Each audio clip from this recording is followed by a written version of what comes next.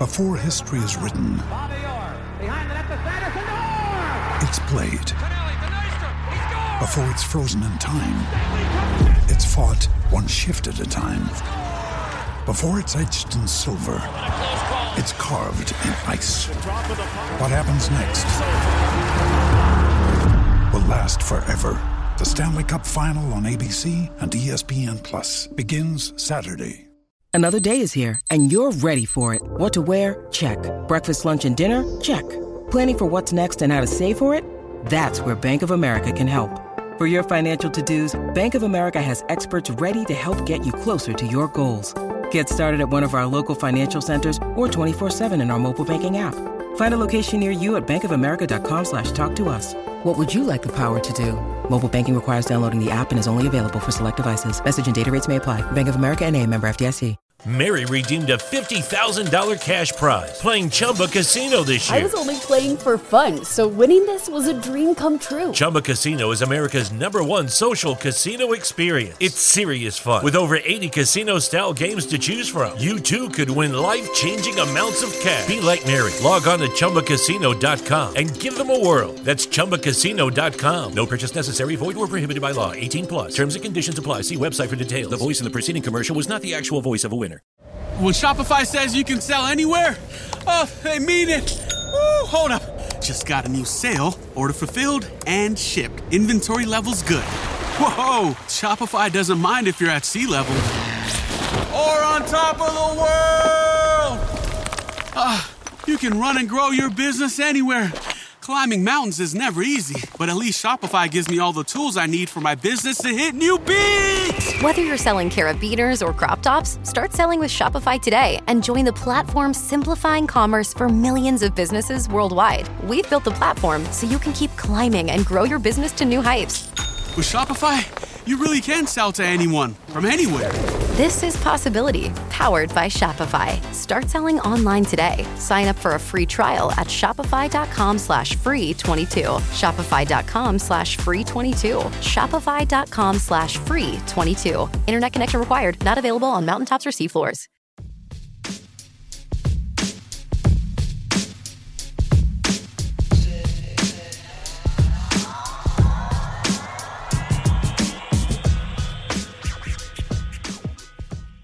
Welcome back to MLB Daily, your one-stop shop for daily baseball content.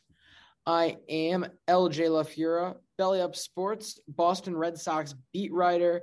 Alongside me, I've got Brandon Karam. We've got a great episode for you here. Some incredible games, some incredible performances, and I might be dropping the hottest take of the year today. But first, Brandon, how are you doing? LJ, I'm doing good. You're absolutely right about the games today. We did have some incredible performances, including the game I'm going to talk about first. This hot take that you're dropping is news to me, so it should be a fun episode. Hopefully it's hot enough then. Well, let's get into the games. First, starting off with the Nationals and the Mets. After pitching a scoreless first 5 innings, Jacob deGrom got the Mets on the board with an RBI double. Brandon Nimmo would come through with a single to make it 3-0 Mets after 5. LJ, first of all, we haven't talked about this in a while, but pitchers who rake, we love it. Yes, sir. 3 runs was way more than enough support, though, as Jacob deGrom was immaculate today, throwing a complete game, 2-hit shutout, striking out a career-high 15 batters, and lowering his season ERA to 0.32. The Mets would get more runs from Dom Smith singling and then a Brandon Nimmo home run, capped it off as the Mets win 6-0.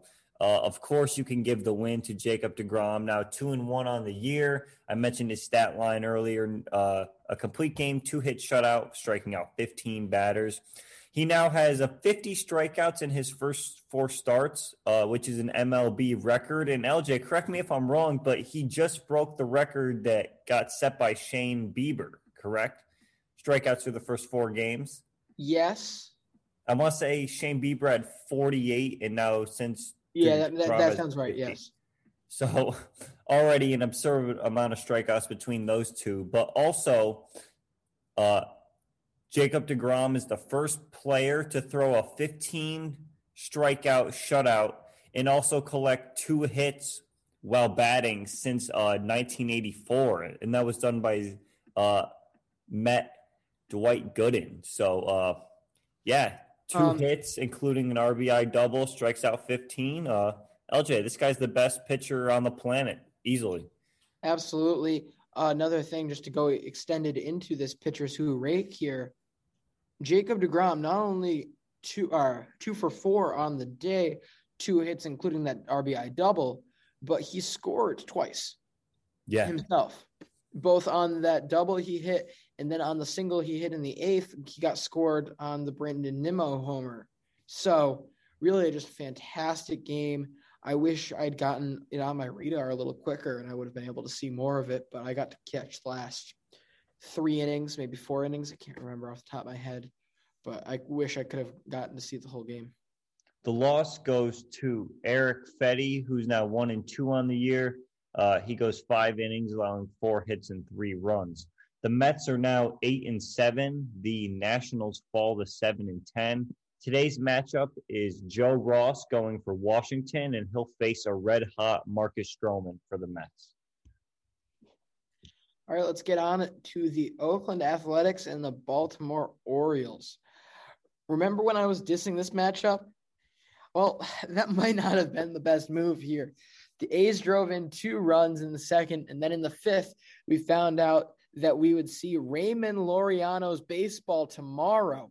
A solo piece, 428 feet, 3-0 A's. Catcher Pedro Severino drove in 1 in the 6th to break up the shutout. 3-1 A's is the final. Give the win to Chris Irvin, who went 5 1/3 of an inning, allowing 1 earned run and striking out 6 batters. The loss will be given to Jorge Lopez, who went 4 innings, allowing 3 earned runs. Brandon, the Oakland Athletics are now winners of 12 straight and have Chris Bassett on the mound tomorrow. What are you thinking about this run? Well, they have Chris Bassett on the mound tomorrow, but they could really use Chris Pratt to come in again and do some filming for them. What do you think? Yeah, I mean, this is just a very strong return, you got to think. I mean, I can't remember a team bouncing back this well from an 0-6 start. Yeah. They just kind of forgot that it happened and have now gone, what is it, 13-1? Yeah. Yeah.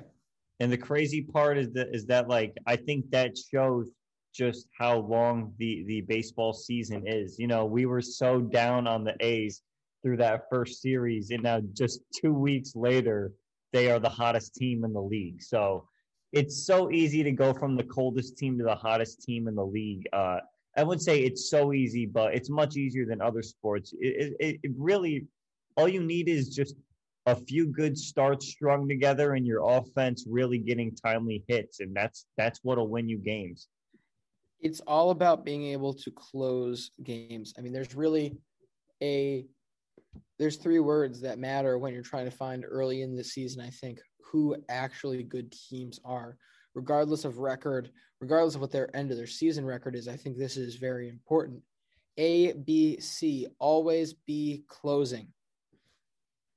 If you can really finish tight games, win them on a semi-consistent basis, or at least be in them, then you're going to put yourself in a great position. There's another team like that I'm going to talk about later, but that separates the good teams from the bad teams. It's one thing to win in blowouts. That can happen when your pitching gets hot. That can happen when your hitting gets very hot. That's not going to last long term. What's going to last long term is being able to fight through and get wins or get close losses. Totally agree with that. I mean, we see so often that the teams that start off hot are the ones that end up making the playoffs. You know, if at the end of April you are leading your league or your division, you have a pretty good chance to make the playoffs. And, you know, I don't really look too much into the standings until about May. I'd say the end of May, but we see how often that getting off to a hot start is so consequential to your postseason chances. So, yeah, let's keep going. On to the Cubs and the Brewers. The Cubs scored 10 runs in the first 2 innings. Home runs from Anthony Rizzo and Javi Baez, along with RBI doubles from Anthony Rizzo, Jake Marisnick, and Nico Horner did most of the damage for the Cubs offense. They go on to rout the Brewers 15-2. The win goes to Kyle Hendricks, who's now 1-2 on the year, 6 innings pitched, 6 hits, 2 runs, and 6 Ks. The loss goes to the Brewers starter Brett Anderson, who got pulled in the first inning due to an injury. He's only able to get he falls to 2-2 now, and he's only able to get 1 out. So he goes a third of an inning, 3 hits and 3 runs. The Cubs are now 10-9. The Brewers are 11-8. Today's matchup has Milwaukee sending out Freddie Peralta, and he will face Chicago's Adbert Alzolay. All right, let's get on to the Royals and the Tigers. A pair of home runs by Andrew Benintendi and Ryan O'Hearn preceded a 4-run 5th inning that put the Royals up 6-0. Robbie Grossman added a 2-run 4-bagger for Detroit, which got us to our 6-2 final. Give the win to Mike Minor, who went 5 2/3 of an inning, allowing 2 earned runs and striking out 9 batters. The loss will be handed to Casey Mize, who went 4 2/3 of an inning, allowing 6 earned runs. They will play today at 1:10 p.m. They've got Brady Singer on the mound for Kansas City against Matthew Boyd, who's been quite hot to start the year. He has. Let's get on to the, as LJ dubbed last night, the best rivalry in baseball at the current moment. That is the Padres and the Dodgers. Go ahead. The best rivalry in baseball until July, when the schedule actually allows the Red Sox to play the Yankees. Agreed. At least for now, yeah, we can enjoy Padres, Dodgers, but for me and LJ, it's always going to be Red Sox, Yankees. We just, especially because we're fans of the teams. I have not seen someone give a legitimate other option that is as good as Red Sox and Yankees. That's not a fan. Like, it's, first off, it's always listed at minimum top 3, but I think the ones I have ever heard is Red Sox, Yankees baseball, UNC, Duke basketball, Ohio State, Michigan football. Well, I'd say Alabama, Auburn football is also up there as well. Yeah, but those are the ones I think I see most consistently in the top 3, and Red Sox, Yankees far more than anyone else. It's classic. Well, Padres and Dodgers, let's get right into it. Max Muncy got the Dodgers on the board first with an RBI single, but then Will Myers responds with a home run, and we're tied at 1 run apiece after 2 innings. In the third, it's Fernando Tatis Jr. going yard. I believe this was 20 years to the date of his father hitting 2 grand slams in the same inning off the same pitcher in this same ballpark in Dodger Stadium. So that's certainly an MLB record that will never get broke, just tied at the most, because I guarantee you no one will ever hit 3 grand slams in 1 inning. But, yeah, really cool piece of trivia for Fernando Tatis Sr. But Fernando Tatis Jr., like I said, goes yard in the 3rd inning. And then he does it once more in the 5th inning. That's his 3rd and 4th home runs of the year, both off of Clayton Kershaw. And that puts San Diego up 3-1. The Padres pitching looked great all night. They cruised to a 6-1 win. The Dodgers' offensive struggles continue. The win goes to Yu Darvish, who's now 2-1 on the year. He goes 7 innings of 4-hit, 1-run ball, striking out 9. He looked very, very sharp tonight. The loss goes to Clayton Kershaw, who falls to 3-2. He also goes 7 innings, allowing 5 hits, 3 runs, all on solo home runs. That's what those 3 runs come from. And he strikes out 7 batters. The Padres are now 12-10, and the Dodgers are 14-6. Today's matchup is a rematch of last Sunday's matchup, Blake Snell versus Trevor Bauer. If you remember, it was the Padres walking away with a victory in that one. So we'll have to see now that the series is split, correct? Or no, it's no, 2-0 Padres won San last Diego. night. That's right. Yeah. So Padres up 2 going into game 3. Now is this a 3-game or a 4-game? It's a 4-game series. They will also play Sunday. That pitching matchup will be Joe Musgrove will be taking on a Dustin May. Yeah, I think it's going to be really interesting if both of these teams end up 500 against each other on the year when it all ends up said and done, which certainly can happen. I could easily see the Dodgers only taking one of these next 2 matchups, especially with just the talent of pitching that's going out there right now. So we could see these teams be 4-4 coming out of this. But overall, just fantastic job, I think, from you, Darvish, to be able to stymie this Dodgers offense. This, even at its coldest points, is no pushover of a lineup. And to come out on top in such a powerful pitchers duel is just something that absolutely amazes me. I love to see it. Anyone who loves a well-pitched game of baseball loves to see a matchup like this. And great on you, Darvish, for coming out on top. Yeah, this Dodgers offense has really struggled over the last week, I guess it is. In their past 3 games, they've scored, so that's counting tonight, they've scored 1 run, 2 runs, and 1 run. They haven't scored more than 2 runs in a game dating back to last Saturday, which was April 17th. Offense has really been they scored 3 runs on Monday, the 19th, but still the offense has not been good. They are battling quite a few injuries, that being Gavin Lux, Zach McKinstry, Cody Bellinger, Chris Taylor. They're all on the IL. LJ, I'm not sure how much of tonight's game you were able to catch, but really other than a Mookie Betts, the entire offense was struggling, even just making contact with Yu Darvish's pitches. He looked exceptional tonight. Yeah, I wasn't watching the game proper. I was seeing some of the highlights that came through, but it was just, you could tell they hadn't a clue what was going to go past them next. Quite literally past them. So really, I mean, you think about it, when hasn't Yu Darvish been great? Honestly, he's one of the best kept secrets in the game at this point, I have to feel. I have no actual statistics to back this up yet, that he has never been bad, but I can't remember a time, at least. Texas, he was great, but he was with the Rangers, so no one cared. And then in LA, of course, he got burned by that Astros team, which I'm not sure what they could have possibly done.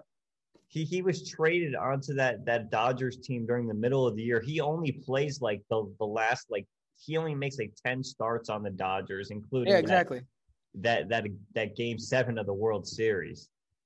Yeah, and then he ends up only playing 8 games, getting 40 innings in the next year in Chicago. But then from then on, he's been solid at least. He's been in a well above average pitcher his entire career, and just no one gives him credit for being in that upper group enough, or at least they didn't early enough, in my opinion.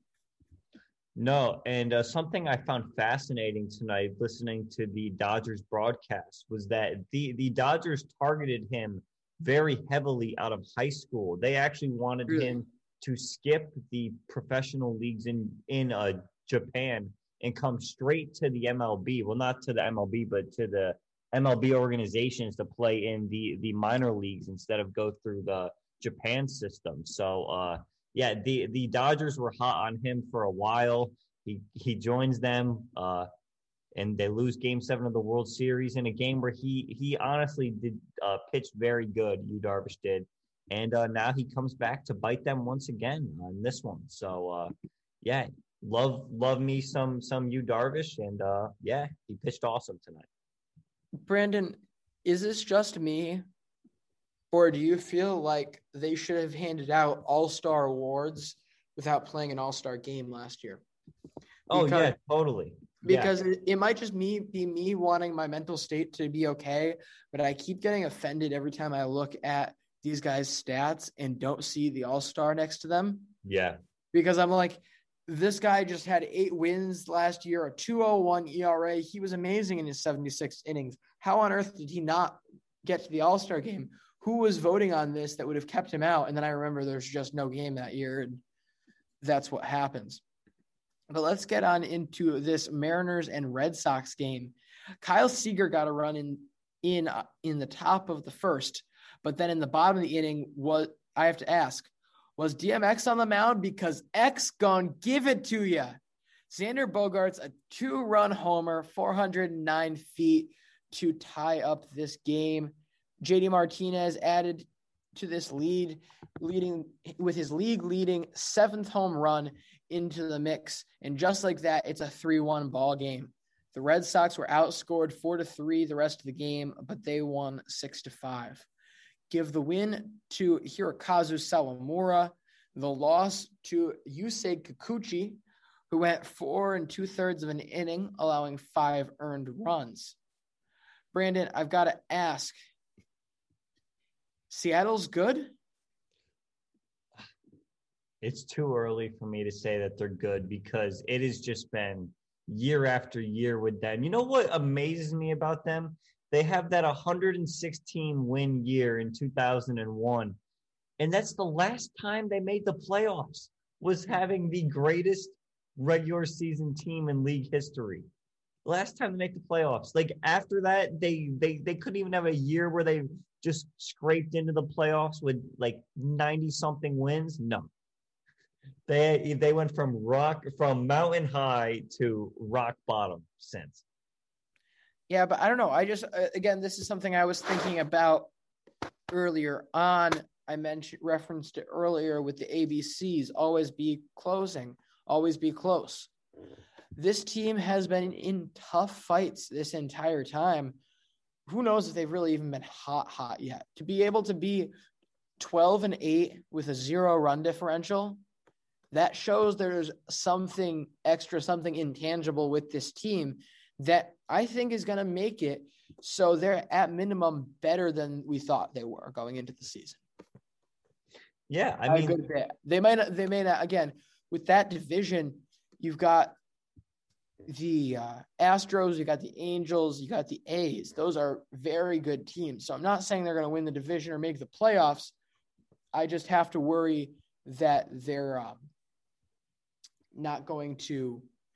Mary redeemed a $50,000 cash prize playing Chumba Casino this year. I was only playing for fun, so winning this was a dream come true. Chumba Casino is America's #1 social casino experience. It's serious fun. With over 80 casino-style games to choose from, you too could win life-changing amounts of cash. Be like Mary. Log on to ChumbaCasino.com and give them a whirl. That's ChumbaCasino.com. No purchase necessary. Void where prohibited by law. 18+. Terms and conditions apply. See website for details. The voice in the preceding commercial was not the actual voice of a winner. It's wintertime. When temperatures go down, the likelihood goes up that your furnace and other appliances go down with them. So don't risk a costly replacement. Stay comfortable with coverage on the appliances you depend on most with the Service Guard Appliance Repair Program from Black Hills Energy. It's peace of mind in a plan. Visit blackhillsenergy.com/sign up to learn more. Hold on. The police walkthrough just came through and I just got all thrown off. We'll stay live. Yeah, this is live into what we go through here at LaSalle University as the police make sure no one is breaking into the academic buildings. Where was I? Seattle. Oh yeah, I'm not saying that they're going to make the playoffs or they're going to make it into a wild card spot. But I'm saying I wouldn't be shocked to see them finish 4 or 5 games above 500 and miss right now, which was not nearly where I was putting them before the season started. No, I mean, they have a lot of good talent to work off of. I mean, Mitch Haniger has been tearing the cover off the ball this year. He has pretty close to a 1,000 OPS. I love Kyle Seager. He's just a guy who has gone out every day for the last however many years. I think this is maybe his 9th or 10th year in the bigs, and it's just a consistently good left-handed hitting infielder. Kyle Lewis, this guy who wins the AL Rookie of the Year last year. And then they have Evan White, who was one of their first-round picks as well. And we've seen him, he's on like a weird 6-year contract. He certainly hasn't put it together this year, but last year he was also not good. So we'll have to see with him. The guy that I like is a Taylor Trammell. We talked about him with the Friars on the Farm guys. He comes over from San Diego in a trade in August, and he already has 3 home runs this year. I think that he could be a pretty impactful piece. LJ, it's certainly not wrong to say that Seattle has good players.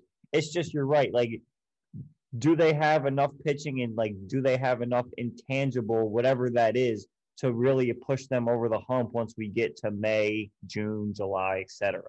I think they have the intangible, but not the roster depth. They're not going to be able to long-term compete with these other teams. But if it comes down to a close game, I wouldn't want to be in one with this team because they clearly know what they're doing. I was wondering when you were going to mention Taylor Trammell when you were talking about all of these high-profile awards guys, because after all, I believe it was the 2018 Futures game he won MVP. If I didn't mention it earlier, it'll be Chris Flexen against Nathan Eovaldi today. Seattle has a lot of likable guys. They got our guy Nicky M. They got LJ Newsome. They're slowly becoming the show favorite in the AL. I'd say that it's the Reds in the NL right now, or San Diego, but they're creeping up there. We're not a Padres podcast, so it has to be the Big Red contraption. Yeah, absolutely. Let's get on to the Indians and the Yankees. The Indians put up 3 runs in the bottom of the first inning, thanks to a double from Franmil Reyes and then an Ahmed Rosario single. But in the top of the second, the Yankees would respond with home runs from Aaron Hicks and then an absolute bomb from Rougned Odor to make it tied 3-3. From there on, it was the Giancarlo Stanton show. And in the words of John Sterling, he went, Giancarlo, non si può stopparlo. 2 home runs for Giancarlo Stanton, his 4th and 5th home runs of the year. That gives the Yankees a 5-3 lead, and that would be your final. Give the win to Lucas Luetge. He's now 1-0 on the year. He goes an inning and a third. He came in after Yankee starter Jordan Montgomery exited with 2 outs in the 5th inning. The loss goes to Logan Allen, who's now 1-3 on the year. He goes 2 1/3, allowing 5 hits and 4 runs. The save goes to Aroldis Chapman, the guy who I talked about on the PPP yesterday. He keeps his perfect season alive so far, has not allowed a run. I also got to finally watch Emmanuel Clase pitch. LJ, he is awesome. He has so much of movement on his pitches. He's throwing like a 98, at least 98, 99 with arm side action. This guy is going to be awesome. The fact that he had to sit out all of last year due to PEDs, he comes back with just such a fresher arm, I think, that I really think that the Indians are going to hit on these couple of bullpen pieces in James Karinchak and Emmanuel Clase. Yeah, I haven't seen that good of stuff anywhere except going at my third baseman's feet. So I would love to see that.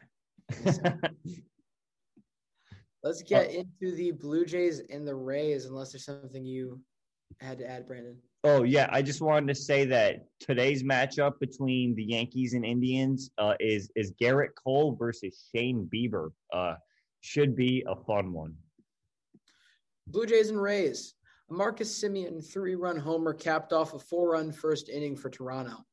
Randy Rosarena unloaded on a 3-run homer that went 445 feet, but Randall Grichuk said, "Hold my beer," and tried his hand at a 440-foot-plus homer himself that put the game out of reach. Toronto wins 5-3. Give the win to Steven Matz. He went 5 innings, allowing 3 earned runs and striking out 7 batters, including also the most important stat here, a big middle finger to Brandon Karam, who absolutely counted him out to start this year. The loss will go to Tyler Glasnow, who went 6 innings, allowing 5 earned runs and striking out 10 batters. Give that save to Rafael Dolis. Yeah, Steven Matz, it's tough, but it makes it more tough when a Tyler Glasnow took the loss and he's on my fantasy team, and 5 earned runs in 6 innings is not ideal.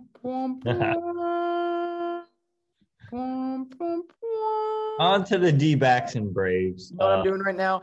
I am playing taps for you on the world's smallest bugle. Well, thank you. On to the D-backs and Braves. Austin Riley homered to give the Braves an early 2-0 lead in the second inning. Huascar Inoue would then help himself out. Hashtag pitchers who rake. He singles to extend the lead to 3-0 after the 4th inning. But Diamondbacks' Carson Kelly would go deep. He cut the lead down to 1. But then a Dansby Swanson triple and Ozzie Albies home run put the game away for Atlanta, and the Braves win 5-4.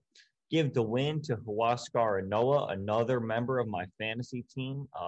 Finally, a nice bounce-back start. 6 innings, 2 hits, 2 runs, and 5 strikeouts. The loss goes to Luke Weaver, who's now 1-2 on the year. He goes 5 innings, allowing 6 hits and 4 earned runs. The save to Will Smith, his 4th of the year. The Braves improved to 9-10. The Diamondbacks fall to 9-11. Today, it will be a Madison Bumgarner taking on Drew Smyly. Astros and the Angels. Shohei Ohtani and Jared Walsh drove in 2 runs early off of Houston's ace, Zach Greinke, but that's all he gave up in the game. In the 7th, Yuli Gurriel hit a 2-run game-tying dinger that made it 2-2, a score that lasted until extras. The Angels added 2 in the top of the inning before Houston rattled off 3 in the bottom, including a pinch hit single from Robel Garcia to win the game. Give the win to Ryan Presley, the loss to Rafael Iglesias. Zach Greinke went 7 innings, allowing 2 earned runs and striking out 6. Andrew Heaney went 6 1/3 of an inning, allowing 1 earned run and 10 strikeouts. These 2 teams will play on Saturday with Griff Canning on the mound for the Angels and Jake Odorizzi in there for the Astros. Brandon, do you think Jake Odorizzi could play worse than he has so far this season? No. It's been rough. It's been very, very bad. It's been rough for the really almost consensus second-ranked pitcher on the market this year. Like, I feel like pretty much everyone whiffed on him this year as everyone was complaining, why hasn't he been signed? Why hasn't he been signed? And then he goes out and drops over the first 3 starts. A 10.57 ERA, and has just looked absolutely helpless out on the mound. So we'll see if it's any better. We'll see if he can go 5. I hope. I mean, I think the Astros were really banking on him to be solid for that number 2, number 3 spot, especially when they lost Framber Valdez. I'm pretty sure what happened was, as soon as the Framber Valdez injury news came out, it was like 2 or 3 days later that they go out and sign Jake Odorizzi. So, yeah. And it's a multi-year deal, if I'm correct. I'm sorry? If I'm correct, it's a multi-year deal? Yes, you absolutely are correct on that. It was a 3-year, $23.5 million deal. There's a player option for 2023, but he'll be under contract through the 2022 season at least. So in other words, the player option will be taken and he will be with the Astros in some form until 2023, unless who knows what happens at this rate. Let's move on to the Reds and the Cardinals. The Cardinals scored 5 runs in the first 3 innings, thanks to a Yadier Molina home run, a double from Paul Goldschmidt, single from Nolan Arenado, and then a double from Yadier Molina, and that made it 5-0 Cardinals. The Reds would mount a comeback in the 9th inning. Nick Castellanos, he went yard in the 7th inning, and they were trying to use that momentum to bring them back, but they fall short and lose 5-4. That was Castellanos' 7th home run on the year, which ties him for the league lead. Give the win to Cardinals starter Kwang Hyun Kim. He's now 1-0 on the year. He goes 5 2/3, allowing 5 hit, 1 run, strikes out 8. The loss to Sonny Gray, who's now 0-1 on the year. He goes 3 2/3, allowing 6 hits, 5 runs, and striking out 6. The save to Alex Reyes, his 4th on the season. The Cardinals improve to 9-10. The Reds fall to 9-10, and they are now losers of 5 straight. Today's matchup features Wade Miley and John Gannon. Here we go. Pirates Twins. Williams Astudillo and Jake Cave each had home runs for the Twins, but they were not the story. Brandon Happ Foot and Mouth carried a no-hitter into the 8th yesterday, where it was broken up by Jake Stallings. The Twins still win it 2-0. Give that win to J.A. Happ. He went 7 1/3 of an inning, allowing 1 hit and no earned runs. The loss will be given to J.T. Brubaker, who went 7 innings, allowing 2 earned runs, and Taylor Rogers picked up yesterday's save. Today we will see Trevor Cahill for the Pirates and Michael Pineda for the Twins. LJ, I was watching this game once I found out that Jay Happ was carrying a no-hitter into the 8th inning. Reading those words on my phone is certainly the least probable or the least possible thing that I thought I would be reading today. That Jay Happ had a no-hitter in the 8th inning. I'm trying to think of something else. I'll make sure there's something less probable tomorrow. But, yeah, I mean, I wasn't certainly expecting this. The only thing I'm used to him carrying is childhood diseases. So I was not. You're going to never get off of that, are you? How are you an adult with hand, foot, and mouth? With hand, foot, and mouth. I just cannot believe it. It made it so much better that it was a Yankee that did it. I mean, why would I get over it? What incentive is there for me to do? I'm certainly not bored. Very true. On to the Phillies and the Rockies. After the Phillies scored 2 early, the Rockies got solo shots from Trevor Story, his first home run of the season, which I guess I didn't realize, but Trevor Story finally goes yard. So nice for him. And then a CJ Cron with that second home run, and that would tie it up at 2. In the top of the 7th, Andrew McCutchen would hit a sac fly prior to Rhys Hoskins going yard, and that makes it 4-2 Phillies.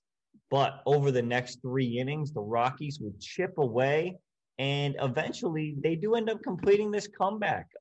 3 runs that they score come from a Ryan McMahon single in the 7th, a Garrett Hampson home run to tie it in the 8th, and then a Raimel Tapia walk-off home run in the 9th to win 5-4.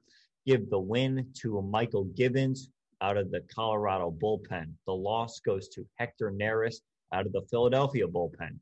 The Rockies are now 7-12. LJ, winners of 3 straight. Very nice for Colorado, as the Phillies now drop under 500 at 9-10. Today's matchup is Aaron Nola versus Antonio Senzatella. Brandon, and I'm not sure if you remember this, but I laugh at that Trevor Story comment because we had a conversation back in March. Jared Carabas, who is on another baseball podcast, was doing an event where, or giveaway, where he asked people to predict who'd have the most homers through the first 10 games of the season. And you could get like a shirt or something. I don't remember what it was. I was trying to figure out what name to throw into that ring. I didn't want it to be somebody obvious. I wanted to be able to kind of be the first one there and predict it, frankly. But we ended up settling on Trevor Story. We were trying to find the easiest schedule that ended up going through Coors in that span. And we opted for Trevor Story. That was not a good pick on that one. We really whiffed for there. Yeah. Tough. I don't know what the mindset was for Coors, especially because it's April and it was snowing there the other day. Like, do we really think that the ball is going to fly that much when it's snowing? Like, I get it's Coors, but come on. I mean, it's April in Colorado, and not to mention you're a mile high. I forget who it was. There was somebody on another team that I was like this close to taking before I remembered Coors, but it certainly was a better choice than that by far. Well, LJ, I believe it is you with the next. Oh yeah, forgot about that. Yeah, Rangers and White Sox. After a 5-run third for the White Sox, it only took 2 innings for the Rangers to work their way back to a 6-6 ball game. Yerman the Vermin Mercedes pestered his way to another RBI late, and Yoan Moncada added a homer to help Chicago win 9-6. Give the win to Cody Heuer, the loss to Kyle Cody, and the save to Liam Hendriks. Brandon, does this make you uncomfortable at all that the win-loss is kind of a palindrome? I was just thinking about that. Cody, phonetic palindrome? Cody here. How do you say that last name? I've been going with Heuer. Let me put it into Google Translate. H-E. So for those who are wondering, Cody and on the Chicago White Sox out of the bullpen. Cody and his last name is spelled Heuer. Hoyer. Now we're going to do a quick baseball reference check just to make sure. Because I know they have a reference check on who? Hoyer. Cody Hoyer. God damn. But yes, that is a palindrome with the win-loss there. I do love that. A phonetic palindrome because it is spelled with Cody Hoyer is spelled with an I, not a Y. Little fun fact for you there. But yeah, the save will go to Liam Hendriks. As I said, and the longest a starter made it today was Dylan Cease's 3 1/3 of an inning of 2 earned runs and 5 strikeouts.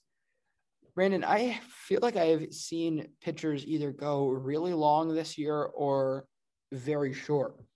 Like I can't remember a time where I haven't seen them try to put the pressure on the starters to keep going and like save the bullpen.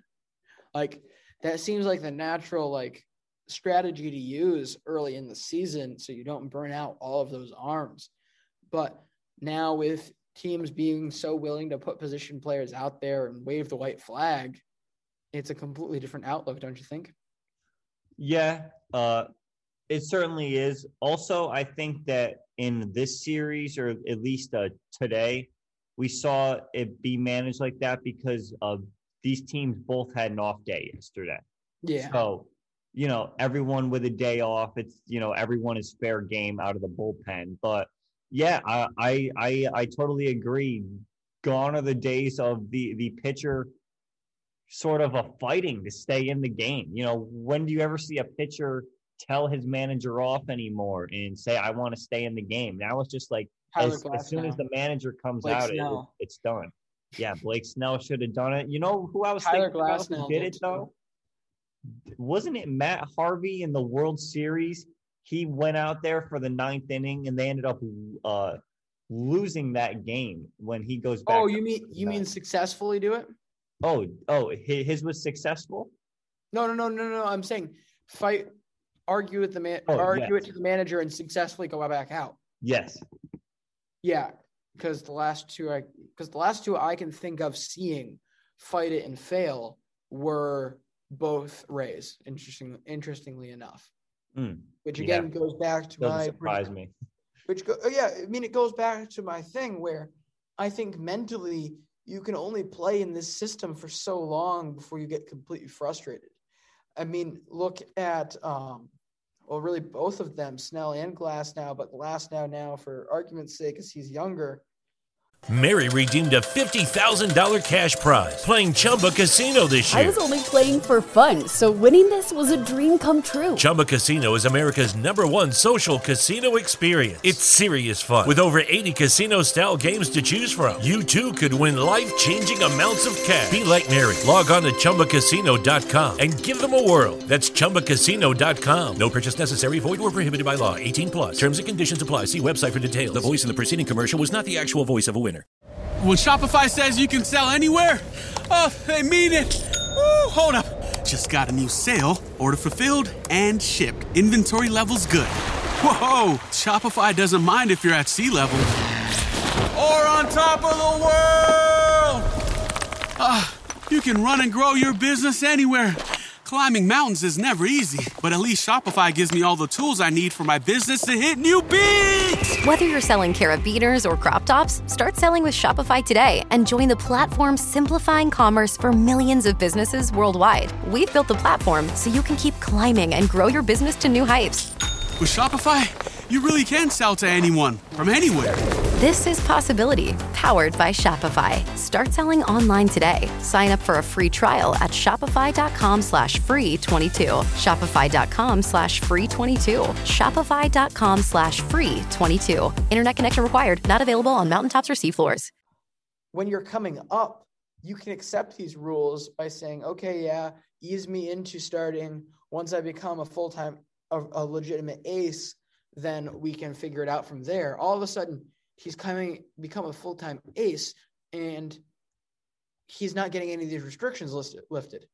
It's like being in New York, California, or Michigan. Your COVID numbers keep dropping, but but nothing's getting opened up or anything. Yeah. Is Kevin Cash the Gretchen Whitmer of baseball?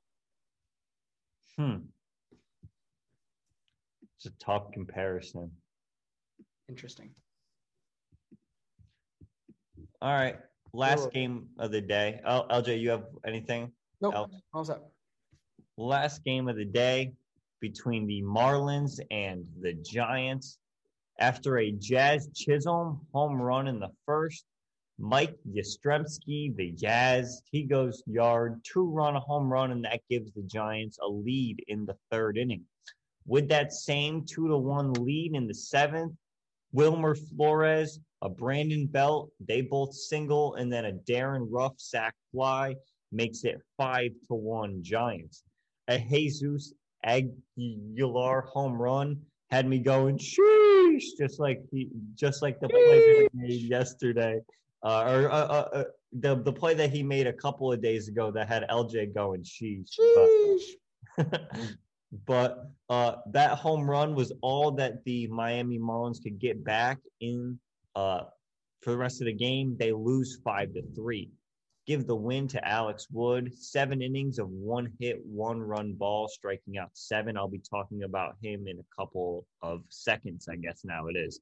The loss goes to Sandy Alcantara. 0-2 on the year. He goes 5 innings on 4 hits, 2 runs, and striking out 4. The Giants are now 13-7 and have won 7 of their last 10. The Miami Marlins slipped to 8-11. Today's matchup is Pablo Lopez taking on Kevin Gausman.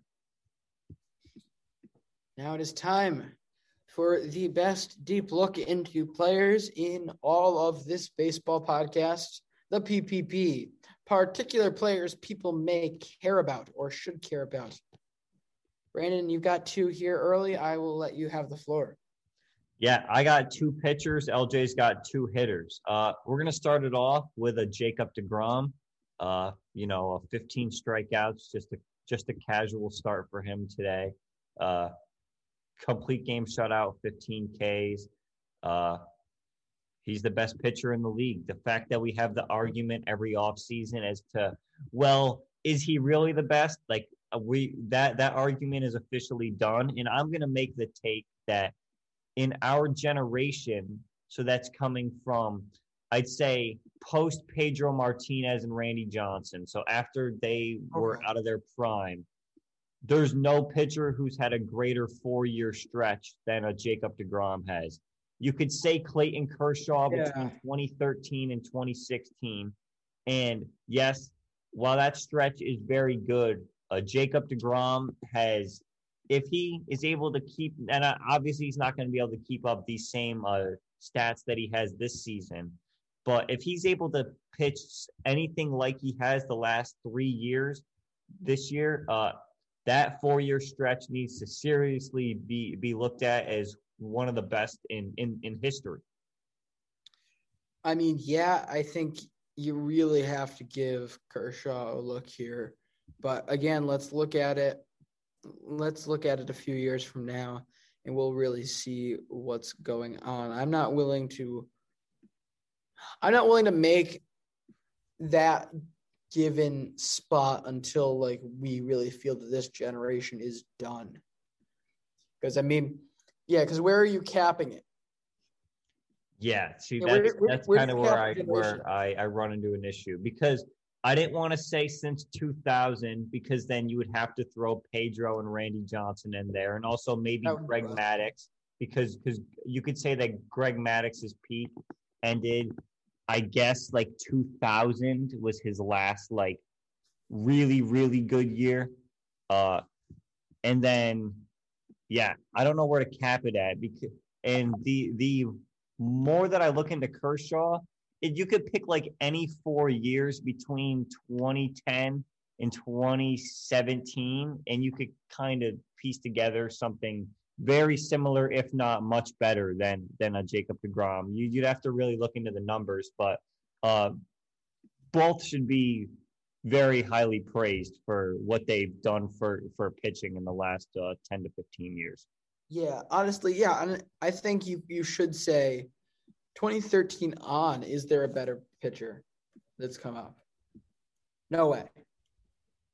I can't say it. I mean, perhaps a few years down the line we'll be talking about Shane Bieber like that, but we'll have to see.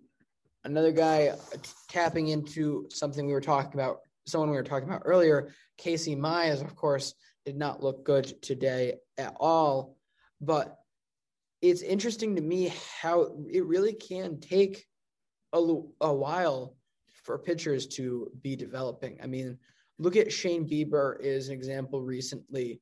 Comes out, pitches 114 innings in 2018, 4.55 ERA, 95 ERA plus. And then all of a sudden it slowly starts to get going. And then you're seeing a Cy Young year. You're seeing a almost MVP year. You're seeing another incredible display of pitching this year with 48 strikeouts through 4 starts. So you really have to give some of these guys time. Another guy I was looking at is, Jacob deGrom follows this same test. Brandon, his first couple of years, while they were good, they weren't anything that's going to like get you noticed. I mean, he certainly had a downtime at that age 29 area. It took him a lot longer to get up here as well compared to other guys. And then all of a sudden rattles off a 4-year stretch where you're absolutely blown away by what he's doing out there. He certainly was by no means bad ever. He was always a top of the end, if not ace guy since he's come up. But he wasn't anything that was going to wow you.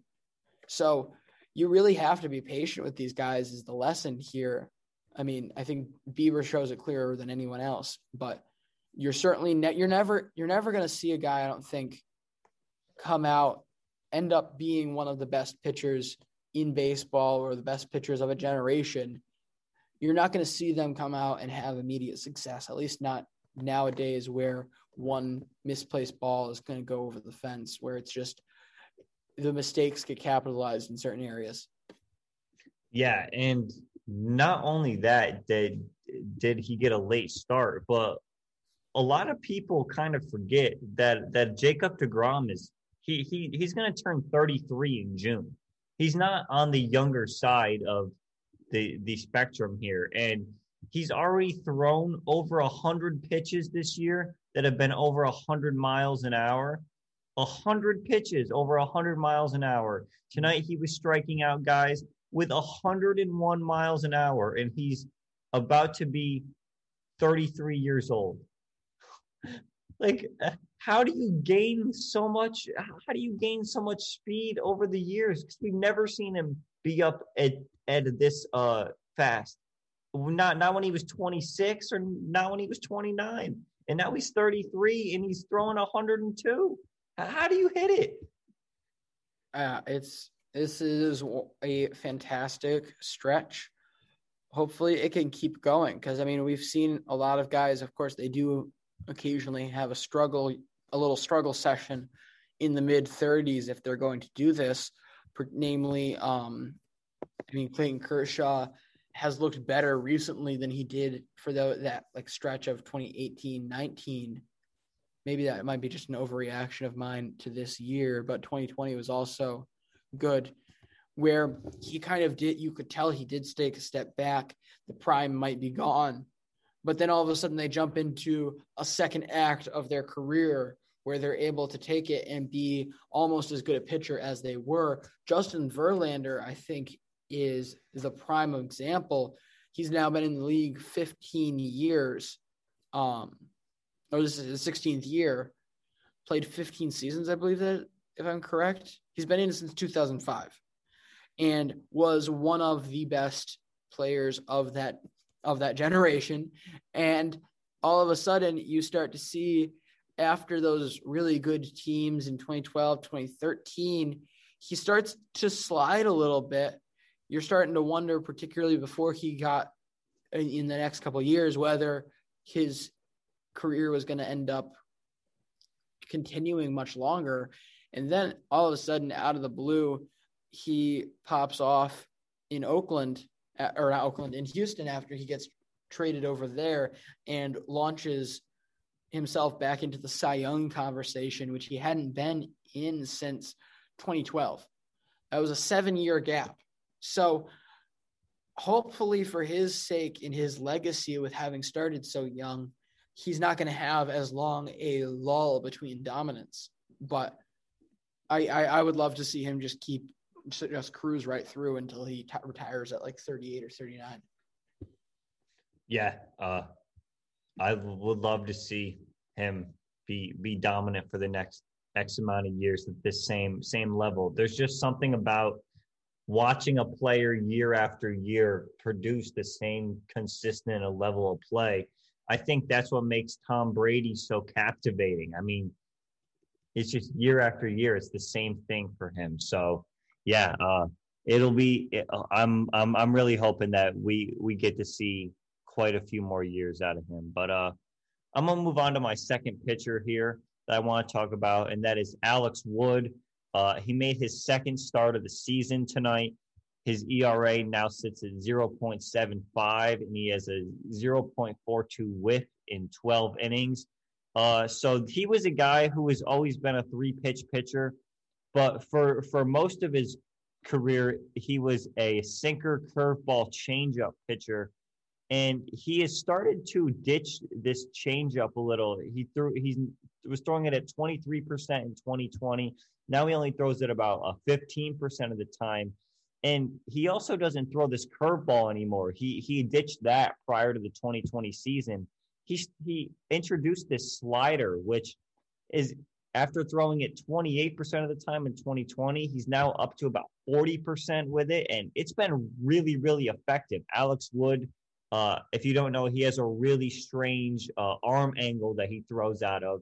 He sort of hides the ball behind himself for quite a long time and then throws at a bit lower than a 3/4 arm angle as a lefty. And this a slider is really working for him. He's able to paint that inside corner for right-handed hitters, and is having a really good year for the Giants. And they're also playing really good. So really nice to see that. Yeah, this again isn't my hot take, but it might be a bit of one.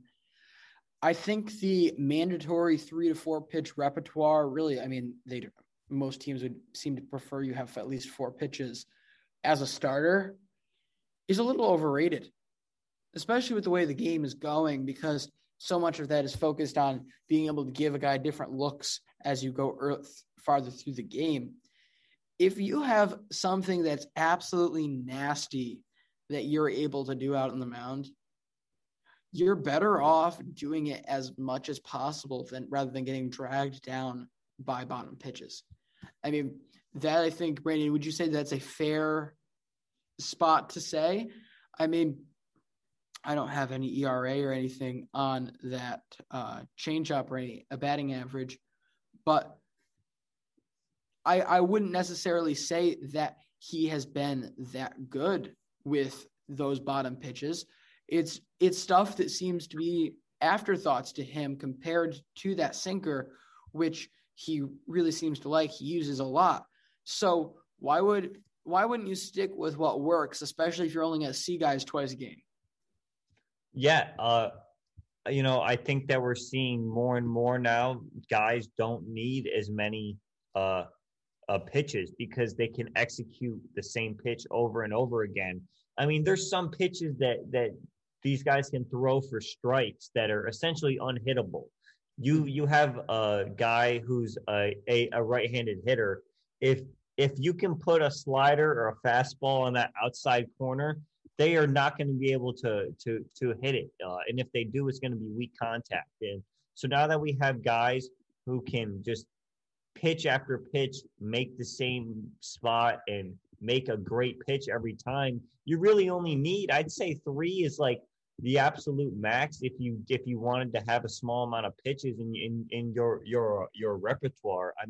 We see a guy like Yu Darvish, who I think according to his Baseball Savant says he throws 7 pitches or something, which is crazy. So it's technically 6 pitches because they have a changeup in there, which it's only counted once for. But yeah, I totally agree. It's interesting to see that Alex Wood is starting to use that slider more now, and he kind of ditched the curveball. He wanted the more lateral movement, but yeah, it's working.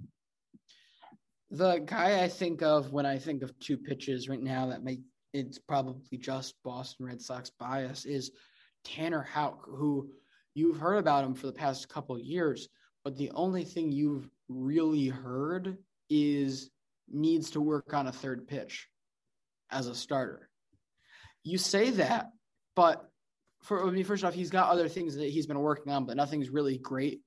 And that's really been the only knock on his game so far. So you see a guy who went last year and had a .53 ERA in 3 starts. And of course has 5 earned runs this year, but it was one of those it was an off game where he was just called up. I'm not really going to put too much stock in that one as much as I would normally if he was a consistent part of the roster. But if you're performing with 2 pitches, why wouldn't you, if you're the team, ride the hot hand until you need to? If you can get a season or 2 out of this guy without having to focus on a tertiary pitch, then you're getting quality innings from a guy, and then you figure out what you need to figure out later on. Yeah, that's a good example. I honestly didn't know that Houck only threw those 2 pitches. So see how his career arc sort of plays out. Yeah, there certainly are other pitches he's thrown. He throws a bit of a sinker now, more than he was known for before he came up. A split finger has kind of been worked in there very sparingly, but other than that, it's really been just a overwhelming primary of slider and fastball that he has done very well for himself with. All right, well, why don't we just go Red Sox to Red Sox here? Xander Bogaerts, of course, one of the best shortstops in the league, one of the best players in the league, has had the bat going. He's been playing well, but just could not translate that to home runs. Well, Xander Bogaerts in 3 separate games this week has his first 3 home runs of the season in the 3rd full week of the season. Guys raking. I know that was just some crazy numbers I wanted to throw there, but yeah, 3 home runs this week, 3 on the season. He has been raking these past couple days, and I love to see it all come together for guys like this. Yeah, he was our pick for the Boston Reds. He was the pick for the MLB Daily Hall of Fame, correct, for the Boston Red Sox? Yes, he was. Yeah, I like Xander Bogaerts. It's some people think that he has potential to become a Hall of Fame shortstop. He already has the WAR to be on track for that. If he can keep it up, this is age 28 season. This is where you would expect the big numbers to start to come through. Yeah, if you can keep it up, I think he's going to have a real Hall of Fame case at some point. Absolutely. My second guy kind of leads into another guy here that's been heating up that I was just looking at. Yermin the Vermin, Yermin Mercedes comes out today, has a 4-for-4 day, and keeps his average still above 400. He's got a 429 so far. Absolutely fantastic start to the season for a guy that no one was expecting anything from. Brandon, what have you been seeing out of the guy? Yermin Mercedes is awesome. We talked about him a lot at the start of the year, just because he couldn't stop hitting, and he's been there at the top of the batting average leaderboard the entire time. LJ, I know that you watch a lot of MLB Network. I'm not sure if you've seen when they were breaking down the way that he has the way that he takes his approach when there's 2 strikes. So for reference, when he's not in a 2-strike count, he has quite of a leg kick that he uses to get more power behind the ball. On a 2-strike count, he completely switches his like stance in a way where he doesn't use the leg kick anymore and just goes for like a bit of a toe tap. And the other guy that they compared him to who does this is Bryce Harper. And they were talking about how as the pitcher gains more leverage in the count, when Shopify says you can sell anywhere, they mean it. Woo, hold up. Just got a new sale, order fulfilled and shipped. Inventory levels good. Whoa, Shopify doesn't mind if you're at sea level or on top of the world. You can run and grow your business anywhere. Climbing mountains is never easy, but at least Shopify gives me all the tools I need for my business to hit new peaks. Whether you're selling carrot beaters or crop tops, start selling with Shopify today and join the platform simplifying commerce for millions of businesses worldwide. We've built the platform so you can keep climbing and grow your business to new heights.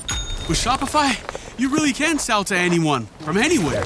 This is Possibility, powered by Shopify. Start selling online today. Sign up for a free trial at shopify.com/free22. Shopify.com/free22. Shopify.com/free22. Internet connection required. Not available on mountaintops or seafloors. Hi, I'm Maria. And I'm Mike. And we're Team Ready. Black Hills Energy knows your home is where your heart is, so they want you to be ready. It's all about keeping you safe, prepared, and making your home as energy efficient as possible. Everything from how to weatherize your home to how to stay safe during extreme weather. Be ready for anything. Go to blackhillsenergy.com/team ready.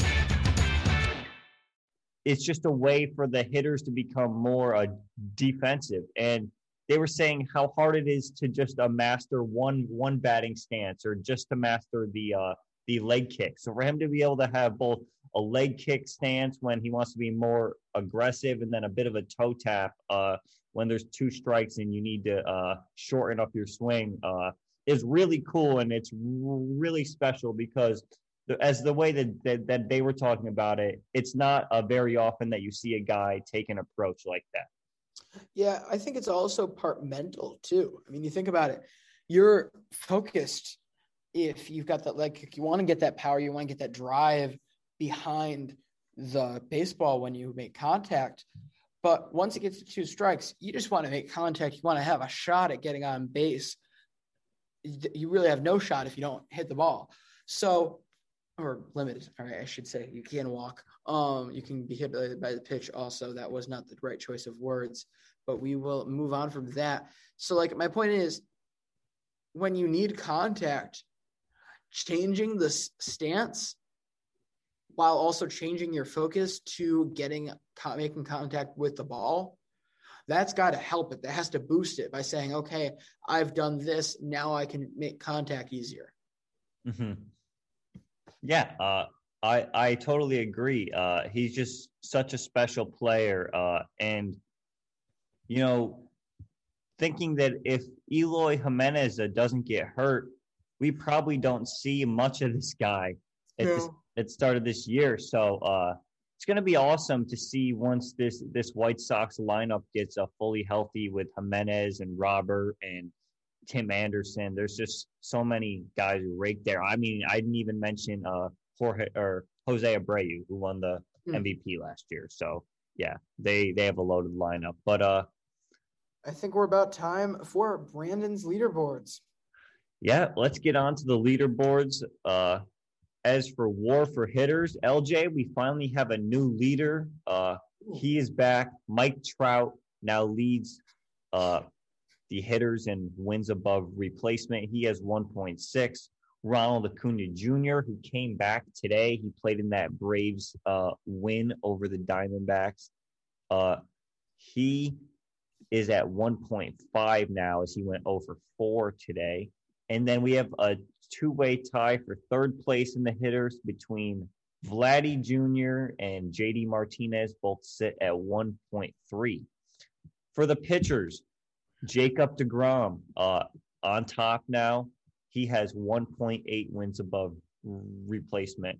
We have a tie for 2nd between Corbin Burnes and Garrett Cole. Garrett Cole pitches today, so he could potentially leapfrog Jacob deGrom with a fantastic start, and with I'd say a quality start, he would get over Corbin Burnes for sole possession of 2nd place. As for WAR for the relief pitchers, it is Mark Melancon in 1st place with 0.6, Aroldis Chapman in 2nd with 0.5, and he's tied with Craig Kimbrell. The win stat for pitchers, it is Steven Matz, who gave a big middle finger to me, as LJ said today. He picked up his 4th win, the only pitcher with 4 wins in the league, Steven Matz. Very impressive.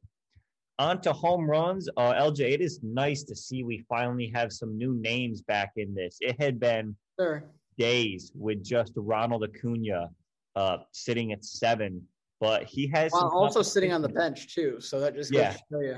It just wasn't fun for the home runs. There was no action in the leaderboards, but finally we got some 3-way tie for 1st place between Ronald Acuna Jr., Nick Castellanos, and JD Martinez. They all have 7. And then as for hits, we have a 2-way tie for 1st with 28, and it's between 2 Boston Red Sox, 2 who we've already talked about today, Xander Bogaerts and JD Martinez. They both have 28. LJ, this Red Sox offense has been awesome this year. And, that's why we're seeing a guy like JD Martinez all over the leaderboards. Yeah, I'm not going to get into any of the negative of the conversation I was having earlier, but I was having a conversation where I mentioned this. Everybody in this Red Sox offense has been bouncing back from a very trying and rough 2020, which saw all of the shutdown, restart, the pressure of 60 games, the frustration and mental fatigue that not having a real rotation to keep you in games and not just asking you to outscore the other team every time. That takes a toll on what you're able to actually do offensively. So we were expecting a bounce back from these Red Sox this year. They've come back every bit that they possibly could. I mean, I ask you to find somebody that was of the main guys that have been on the team, the core guys, who hasn't bounced back. JD has looked amazing. JD is in the WAR conversation, has played maybe 2 games in the field. Xander Bogaerts looks great as always. Now he's got the power going.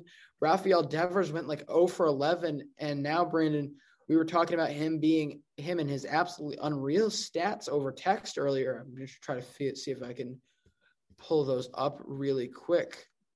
Where is it? Oh, yeah.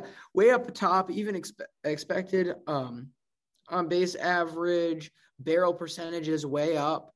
I mean, this is a guy who started off incredibly slow and now has just come back with a vengeance. So they're every bit as good as we always thought they were at those spots. We just have to see the people that have been filled in around them actually get ready and start playing baseball. Yeah, totally agree.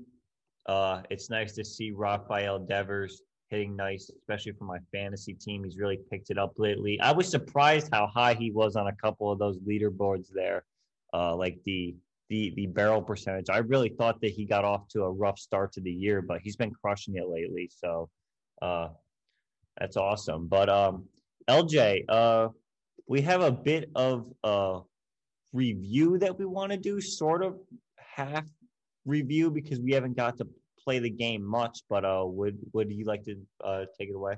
Yeah, I think we should go with our initial reactions. Absolutely. MLB The Show is officially out. It's been out for a little while. I had quite a busy week, so I was not in a rush to get it. However, I did purchase it today, downloaded it, played it for a couple hours, and I think it's a good time for us to put together our initial reactions, which means it's time for my flaming hot take of the day. It's all right at best so far. Okay. I'm kind of on the opposite spectrum here. You can go first, and then I've been playing a lot of the Diamond Dynasty mode. And while the actual gameplay is awesome, like, don't get me wrong. Being in the games and being able to play, and the game looks incredible. It feels incredible. There isn't really like any sort of a glitchy things that you can force. Like, you have to play good baseball if you want to win. And that's what I like about it. What I don't like about it is the San Diego Studios servers. These first few days have been very bad. Just trying to connect to an online game has been pretty rough. And also, you could always, with any sports game, there's always the question of, well, how much different is it than the last year's version? And right. And so I haven't played MLB The Show for a couple of years. I believe the last one I got was the 2019 version. So It's nice to be back. I can't believe how much I missed the game, but other than the online servers, I am enjoying what I've seen so far. I'm going to play a lot more this weekend, as I will not have classes to attend. So a lot more free time to play MLB The Show. Well, I mean, just because you have classes doesn't mean you can't play MLB The Show. Let's be real here, Brandon. Skip class? Why not? Yeah, I mean, it's MLB The Show. I was shocked to hear that you said you hadn't gotten 20. 20, I thought, went really well. This has been kind of a letdown in a couple of areas just because of everything I liked about the game to begin with. Let me get into the parts that I've really liked first. First off, the gameplay, as Brandon said, has been absolutely excellent. I am not by any means good at video games. Like, I'm usually playing on one of the lower settings. I think I'm on rookie or whatever the second level is for this game, which should be embarrassing for how many years I've been playing, for about a year and a half now, playing quite regularly when I can. I should be better than that, and I don't play with hard controls, but I'm just not. The issue I had with last year's game in that is if you go down to rookie, every single pitch is a strike. So, like, you can't really – your on-base percentage looks really weird because, I mean, first off, I swing it too much to begin with, so I'm never going to have a high on-base compared to my average. Everyone swings it too much. We're just so impatient. All we want to do is rake. We just want to rake. Well, the other thing is, too, I think people undersell how hard it is to read a ball in baseball, like to figure out where it's going, if it's a ball, if it's a strike. I mean, I finally got to at one point where I'm like, you know what? I'm just going to take first pitch. I stopped doing that after that pitch as it was a 75-mile-an-hour changeup right down the middle that I didn't have my hand even on the controller for. But no, I mean, this game has done a great job of actually making you have plate discipline and actually putting pitches out of the zone, even on the lower levels. I think that's great. The other thing I think is great, of course, Brandon plays a lot of Diamond Dynasty. I can't stand any of those card-based games. I play almost exclusively Road to the Show.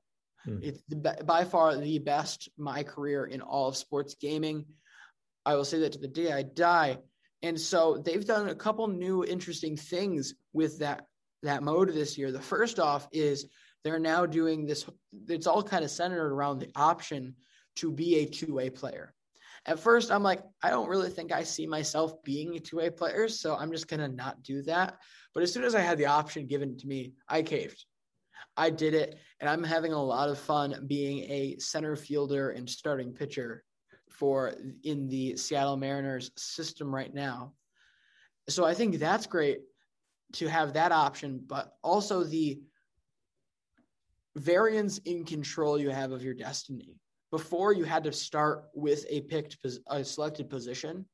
In this game, you get drafted, then you get your position, and you can do this by either giving the prompt that says, I'll play anywhere. You can give the prompt that, like, I want to be in the outfield but don't care. Like, so you have a little more randomness but still some control, or you have the full control.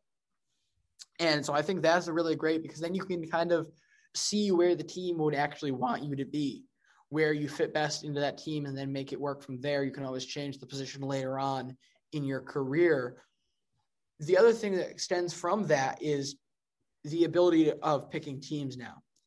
Brendan, I don't know if you recall this when you were starting your Road to the Show, but they now have, rather than just I want to play for this team, or I don't care where I play, I just want to play baseball, you can kind of give preference towards an American League team or a National League team, or even better, a contender or a long shot.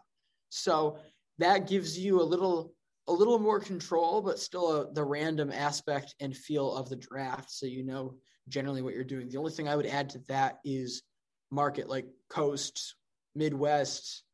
Like if you want to be in a Central Division, an East or a West, that I think would be a good idea to add too. As for what I don't like about the game, first off, the screens, everything but actually playing the game has been incredibly slow. I'm not sure if I was about to say the loading screens are significantly longer than from what I can recall. And I don't know if this is just a trouble with my downloaded version or not, but when I go to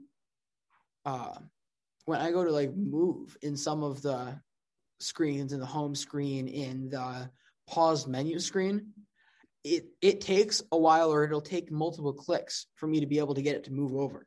So there's some obvious bugs and speed issues that they've got there. But from a game, like actual, like the contents of the game, the only thing I can complain with is I am not a fan of this new progression system for Road to the Show. They, of course, always had these archetypes. You could pick between a couple archetypes that did kind of box you in on which ones, if you wanted to build a different player from what they suggested with those 5 archetypes. First off, I can't think of any realistic players that aren't covered there in those archetypes. So that is fine. But now you've got it where you can pick whether you want to focus on your like a couple hitting attributes, power attributes, fielding, speed, stuff like that, and like mix and match. And it's such a clunky thing. You can have multiple presets. Maybe it's just I don't understand it yet, but this is a downgrade to me from the ease and capabilities of the old system, and I would much rather have that back.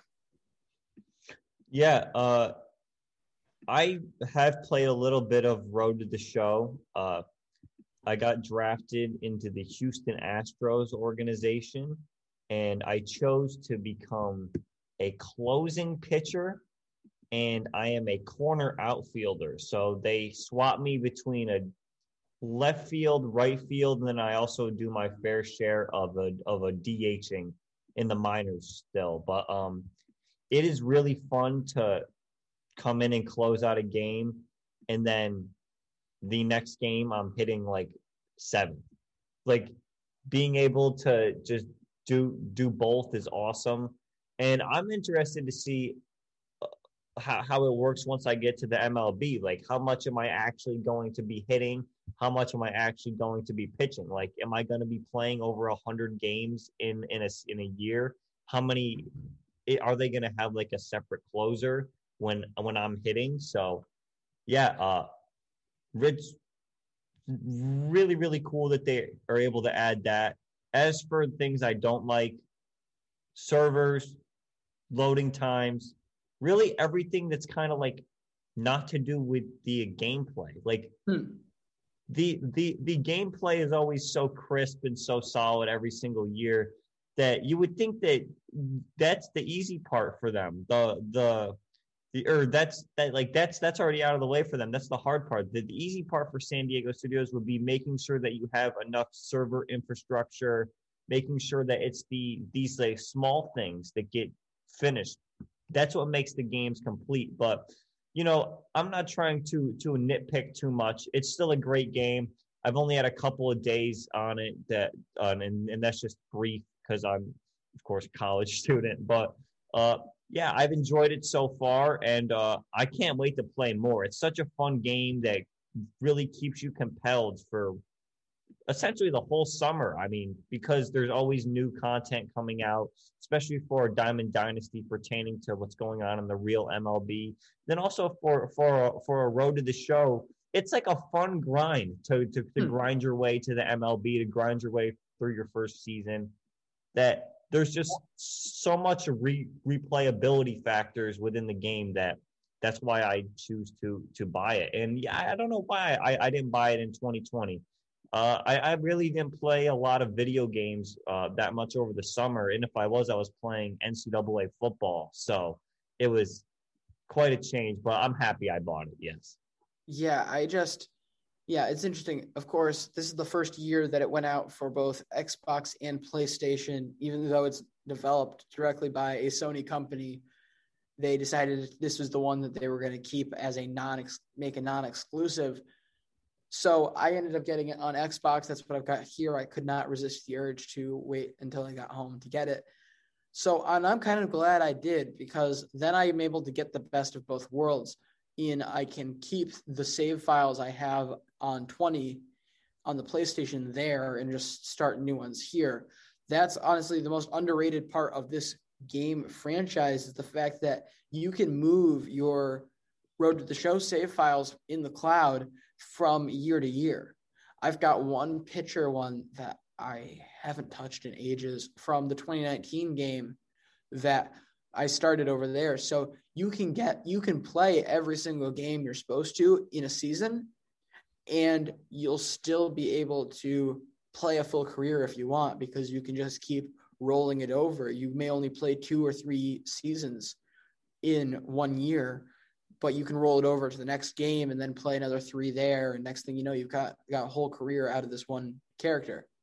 Yeah. So it's great to have that. I'm not sure if I'll take use of that this year, but I'm certainly glad to have the game back.